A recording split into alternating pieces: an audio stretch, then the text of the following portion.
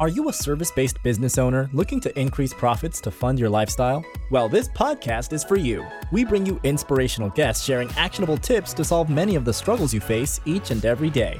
And now, over to your host, Paul Higgins.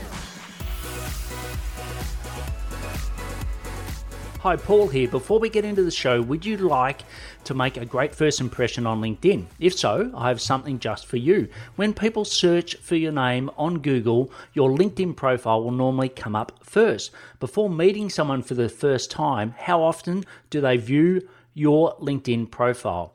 For many coaches and consultants I begin to work with, their profiles don't do them any justice. I've created a simple solution where you can whip your profile into shape to have your best foot forward when attracting new clients on LinkedIn. Go to blgdownload.com, so that's blgdownload.com to get your 5 killer tips today. Hello to the Build, Live, Give Solo podcast, episode number 276. If it's your first time, welcome, and if you love what you hear, please subscribe. I recommend listening to episode 0.5 first to guide you. Now, there's not many shows that have got a 0.5, but mine is very useful. If you are a regular, thanks for your support. I love listening to podcasts and always have follow-up questions. I don't know if you do, but if you do and you're the same, go to paulhigginsmentoring.com/questions and lodge yours, and I promise to answer it. A big shout out to Mark for their question today, which was on webinars, and it's very timely because I've just finished a full in-depth 6-week webinar launch, and I want to give you my top line thoughts. Please check out past shows on your favorite platform. Just search Build, Live, Give. So today's topic is B2B webinars. You will learn 2 key things. One, my key learnings from doing the current one. Now, this is all pre. I'll talk to you about post later, and also who you can get help from, because believe me, it is not something you should do by yourself. So, I was about to launch a group coaching program, and yes, we'd done a lot of great ways of bringing clients in, but I also wanted to throw webinars in the mix, sort of tie it all together.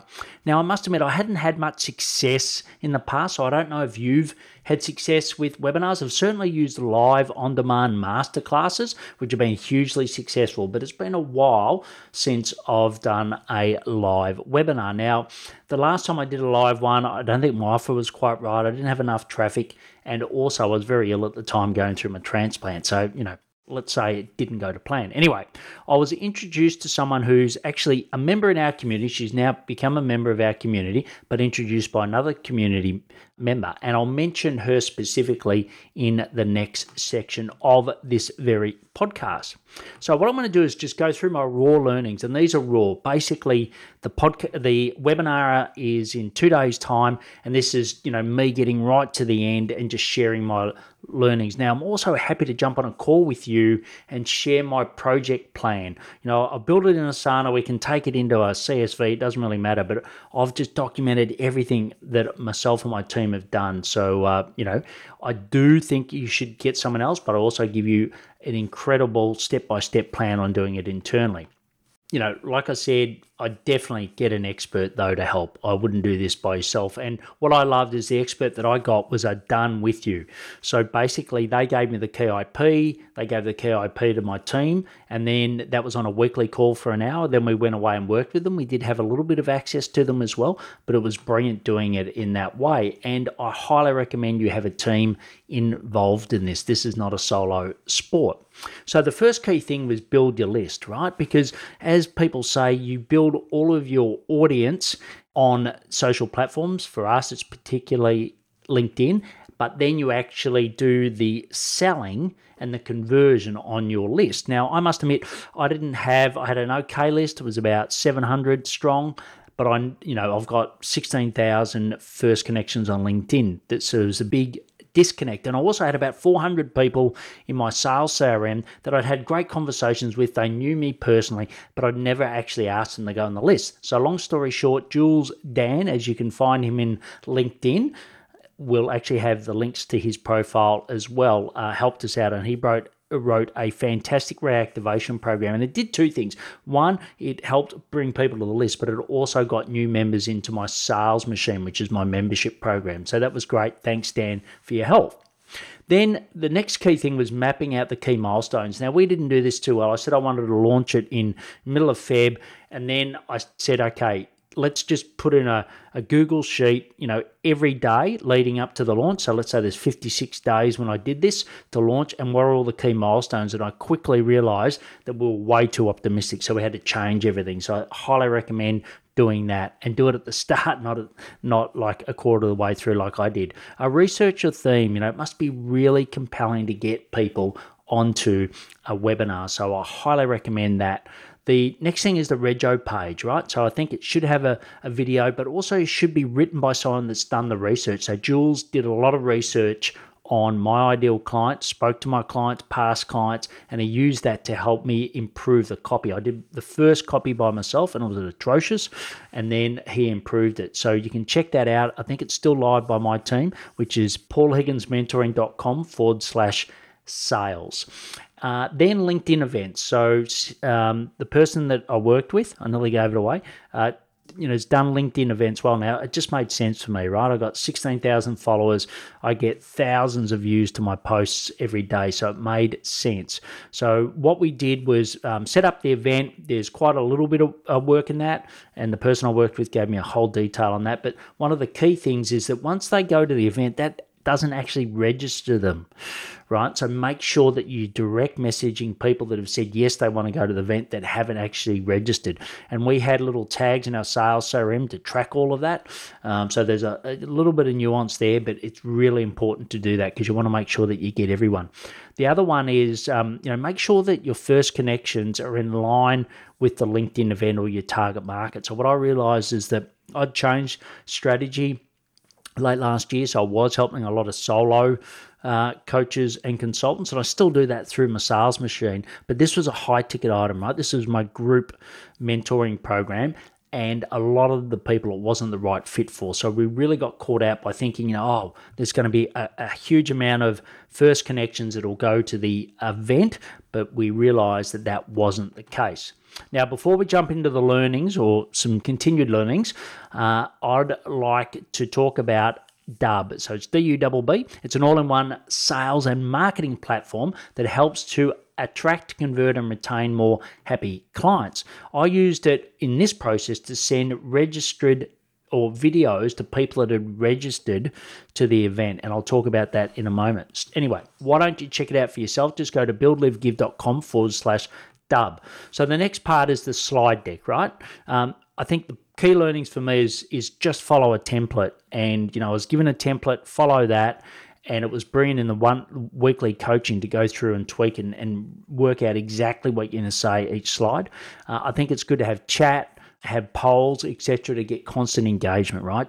Make it like I am. I'm talking to you, and I hope you feel that, rather than talking at you. That's the big difference.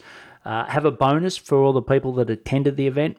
Promotional posts. So we had multi-platforms. We had Facebook, we had Instagram, we had Twitter as well. And the great thing was that my team came up with them, and then the person that was helping me with it actually verified and helped sign those off. So that was hugely beneficial. Also, I spoke before about Jules. He wrote the email campaign to go to the list as well. So we got people on the list, and then we obviously gave the offer, and there was about 11 emails that went out. So he did a brilliant job there, and also 5 posts that are going out as well.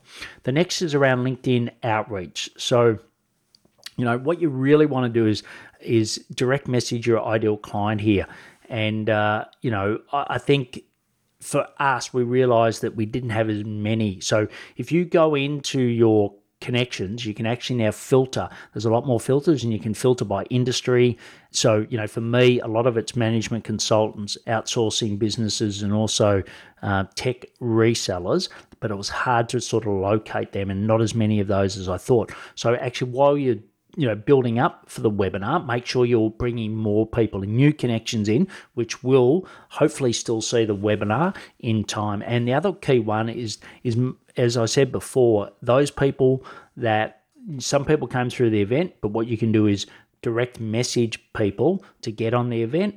And also, if people are on the event but haven't actually registered, make sure that you're doing outreach to them as well.